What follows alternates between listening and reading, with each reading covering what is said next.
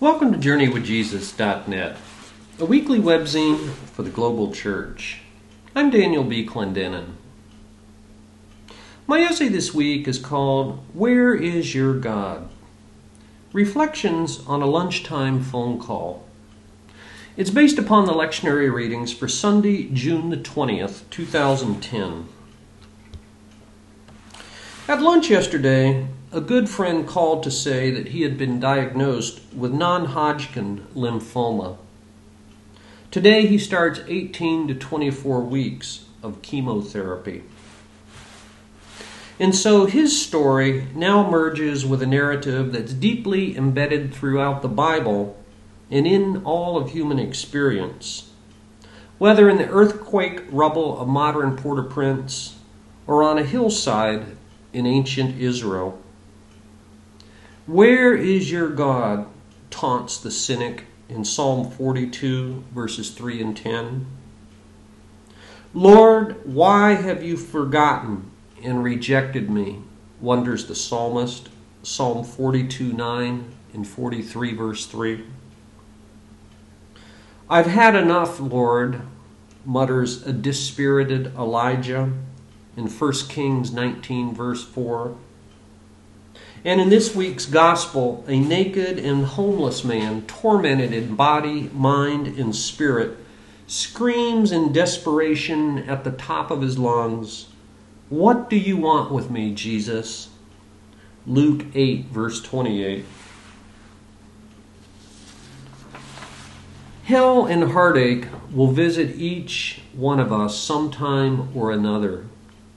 No person is immune. Sometimes our suffering is personal and private, like my friend's cancer or Elijah's fear of Jezebel. At other times, suffering assumes global proportions. Consider the 1.1 billion people in the world with no safe and reliable drinking water. Lacking the most basic of all human rights, a mere cup of water, these people live in an apocalyptic nightmare. Such trials test the faith of even the most mature saints. That's one reason the Psalms have been so beloved for 3,000 years. They give voice to the most painful anguish of the human spirit. They strip away our pious platitudes and tired cliches. And in doing so, they invite us to do the same. With the psalmist of Psalm 42, verse 4, I can, as he says, pour out my soul to the Lord. Back in 2007, some people suggested that Mother Teresa was a fraud or even a closet atheist. Those questions dogged her book of private correspondence by the title, Come Be My Light. In numerous letters, which, by the way, she repeatedly begged her superiors to destroy, Mother Teresa described her experiences of profound spiritual darkness that haunted her for 50 years. She admits that she didn't practice what she preached. She laments the stark contrast between her exterior demeanor and her interior desolation. She writes, The smile is a big cloak which covers a multitude of pains. My cheerfulness is a cloak by which I cover the emptiness and misery. I deceive people with this weapon. End quote. Mother Teresa describes the absence of God's presence in many ways as an emptiness, loneliness, pain, spiritual dryness, or lack of consolation. She writes, There is so much contradiction in my soul, no faith, no love, no zeal. I find no words to express the depths of the darkness. My heart is so empty, so full of darkness. I don't pray any longer. The work holds no joy, no attraction, no zeal. I have no faith. I don't believe. End quote. She rebukes herself as a quote-unquote shameless hypocrite for teaching her sisters one thing, while experiencing something far different. David Van Bema of Time magazine even called this disparity between her private and public worlds, quote, a startling portrait in self-contradiction. I think Van Bema is wrong. I credit Mother Teresa with the brutal honesty that we see in the scriptures for this week. Other saints have described similar experiences of near despair. The Spanish mystic John of the Cross made famous a phrase that has passed into our everyday lexicon, the dark night of the soul. And the 19th century French Carmelite nun Teresa of Lisieux once told her fellow nuns, quote, "If you only knew what darkness I am plunged into." She compared her spiritual desolation to a dark tunnel. The scriptures this week, in the wisdom of the saints, encourage us to embrace rather than to deny our feelings of spiritual anxiety. Some degree of anxiety is normal and perhaps even healthy. It can be a sane response to an insane world. In 2 Corinthians 7, verse 5, the Apostle Paul writes how he was, quote, harassed at every turn, conflicts on the outside, fears on the inside. One of the reasons I've loved reading the Desert Mothers and Fathers of the 4th century is for their disarming candor, their brutal realism, unqualified empathy, and their tender compassion. These saints describe how in the trackless solitude of the Egyptian desert, they discovered a cacophony of voices in the geography of the human heart. I've always loved the blunt advice of St. Macarius of Egypt from the 5th century. He writes, "I am convinced that not even the apostles, although filled with the Holy Spirit, were therefore completely free from anxiety. Contrary to the stupid view expressed by some, the advent of grace does not mean the immediate deliverance from anxiety." End quote. St. John of the Cross wrote that silence is God's first language. And in an oft-quoted riff on this, Thomas Keating suggests that, quote, everything else is a poor translation. In order to hear that language, we must learn to be still and rest in God. Even amidst exterior chaos, we can aim for interior solitude in a sense of God's nearness. That's what we see in the story of Elijah for this week. When Jezebel threatened to murder Elijah, he rightly feared for his life. He knew better than to trifle with people and political power. After retreating into the desert where he hoped to die, angels rescued him and sent him back to Horeb, to the mountain of God. There he entered a cave where the word of the Lord spoke to him. Elijah whined to God in something like a pity party, complaining that he alone was faithful and that Jezebel threatened to kill him. And then God spoke, but not like Elijah expected. Standing on Mount Horeb, a great and powerful wind blasted the mountain and shattered the rocks. But there we read, the Lord was not in the wind. An earthquake then shook the earth, and again, the Lord was not in the earthquake. And then fire scorched the land, but the Lord was not in the fire. After these three dramatic acts of nature, we read that, quote, after the fire came a gentle whisper. It was in that faint but discernible whisper that God spoke to Elijah, and that perhaps he speaks to us today in our own extremities. Our job is to make a space and a place where we can hear those divine and gentle whispers. Many saints have advised that we meet God not at the end of our troubles when they're over, but in the midst of our troubles. The poem After Augustine by Mary Elizabeth Coleridge makes this exact point. Sunshine let it be, or frost, storm or calm, as thou shalt choose. Though thine every gift were lost, thee thyself we could not lose. At our best, what we seek is not mere deliverance from pain and misfortune. What we seek is the presence of God Himself. And now for further reflection. How have tests and trials shaped your faith? See the book by Donald Carson, How Long, O Lord? Reflections on Suffering and Evil. And contemplate Psalm 42, verse 5 from this week's lectionary. Why are you downcast, O my soul? Why so disturbed within me? Put your hope in God, for I will yet praise Him, my Savior and my God.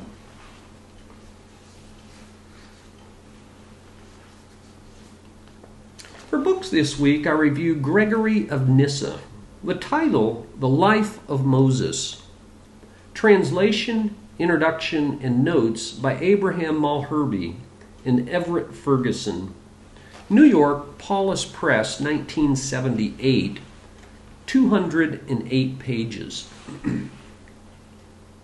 Born soon after Emperor Constantine embraced Christianity, Saint Gregory of Nyssa, 335 to 395, was a church bishop and leading intellectual who guided the faith in its change of circumstances.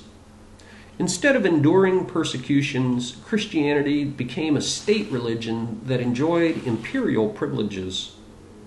Instead of flourishing among socioeconomically marginal people as it had at its beginnings, the gospel needed to engage the cultural elite of the day. Gregory of Nyssa led the way. He was the third of 10 children born into a wealthy and influential Christian family. He entered his brother Basil's monastery, and then under Basil's influence, he became Bishop of Nyssa when he was about 35 years old.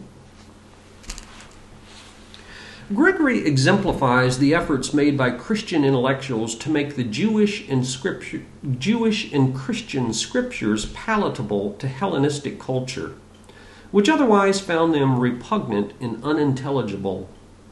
Recall Paul's words in Corinthians, to the Greeks foolishness.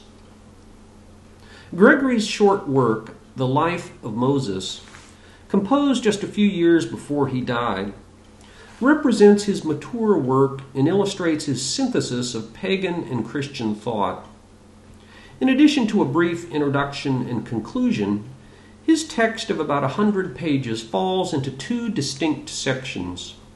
The first section is what he calls a historia, or bare history. It summarizes the story of Moses as it's literally told. The second part is a theoria, or a contemplation of the spiritual meaning of the literal text. As part of the Alexandrian school of thought, Gregory epitomizes the allegorical interpretation of the Bible. For Gregory, the literal historical text signifies something different and deeper. So he seeks to harmonize the two and arrive at a spiritual interpretation of the things spoken literally. The loftier meaning, he says, is more important than the obvious one. Gregory describes this double meaning in many different ways, as typological, moral, spiritual, figurative, deeper, inner, hidden, and higher. So, for example, the crossing of the Red Sea signals baptism. The manna from heaven evokes a discourse on the incarnation. This allegorical method held sway in much of the church for at least 1,000 years, although reading it today feels very strange. Gregory's Life of Moses also illustrates his sophisticated philosophical theology, indebted to Platonism, albeit with a pronounced ambivalence toward pagan learning. Gregory acknowledges the riches of reason and affirms, quote, that there are certain things derived from profane education which should not be rejected. On the other hand, he says that pagan learning is, quote, always in labor but never giving birth. Truth, writes Gregory, is the sure apprehension of real being. So whoever applies himself in quietness to higher philosophical matters over a long period of time will barely apprehend what true being is. Over 50 pages of footnotes elucidate the philosophical, theological, historical, and linguistic nuances of Gregory's complicated philosophical thought. Gregory's allegorical interpretation and philosophical theology make for difficult reading. But there are other interesting and practical themes, including the central importance that he gives to free will, his idea that our spiritual progress is never finished but is eternal, the universal return of all things to God, and the infinite and unlimited nature of God. With no stopping place in the spiritual quest for perfection, our journey has no limit. But even though perfection is unattainable and impossible, Gregory encourages us that, quote, by attaining even a part, we gain a great deal. From the 4th century, Gregory of Nyssa, The Life of Moses. For film this week, I review Annie Leibovitz, Life Through a Lens, from the year 2008. It's a film that I got on Netflix. In 1970, Annie Leibovitz joined a fledgling countercultural magazine called Rolling Stone as a staff photographer, and later, against all advice, toured with the rock group the Rolling Stones. When she left 13 years later to join the glitz and glamour of Vanity Fair, she was one of the most famous photographers in the world. In this documentary film, directed by her sister Barbara Leibovitz, dozens of her subjects and art critics comment on how her work reflected and recorded the zeitgeist of her times. Most would say that Leibovitz has few peers in portraiture photography. Many will remember her for her relationship with Susan Sontag. Leibovitz herself narrates most of this film, and although she herself is quite candid, there's precious little criticism or much that's deeply personal. A stint in rehab, for example, is barely mentioned, as is the deep paradox of someone who rocked with Mick Jagger, then made millions shooting celebrities in highly stylized magazine covers for Tina Brown. Nothing is mentioned of her pronounced financial difficulties. Nevertheless, watching this film is a visual feast of Leibovitz's work. I kept wanting to hit the pause button to linger over the dozens and dozens of photos in this film. The title, Annie Leibovitz, Life Through a Lens, from the year 2008. And for poetry, we continue our series by John Berryman, 1914 to 1972, The 11 Addresses to the Lord. This week, number 4. If I say thy name, art thou there? It may be so. Thou art not absent-minded as I am. I am so much so I had to give up driving. You attend, I feel, to the matters of men. Across the ages certain blessings swarm. Horrors accumulate. The best men fail. Socrates, Lincoln, Christ mysterious. Who can search thee out? Except Isaiah and Paul, who saw, I dare not ask that vision, though a piece of it at last in crisis was vouchsafed me. I altered then for good, to become yours. Caretaker, take care, for we run in straits. Daily, by night, we walk naked to storm. Some threat of wholesale loss to ruinous fear. Gift us with long cloaks and adrenaline. Who haunt the avenues of anger wrought, recalling all that prayer, that glory dispersed? Haunt me at the corner of Fifth and Hennepin. Shield and Fresh Mountain, manifester, even mine. 11 Addresses to the Lord, number 4, by John Berryman. Thank you for joining us at JourneyWithJesus.net for June 20th, 2010. I'm Daniel B. Clendenin.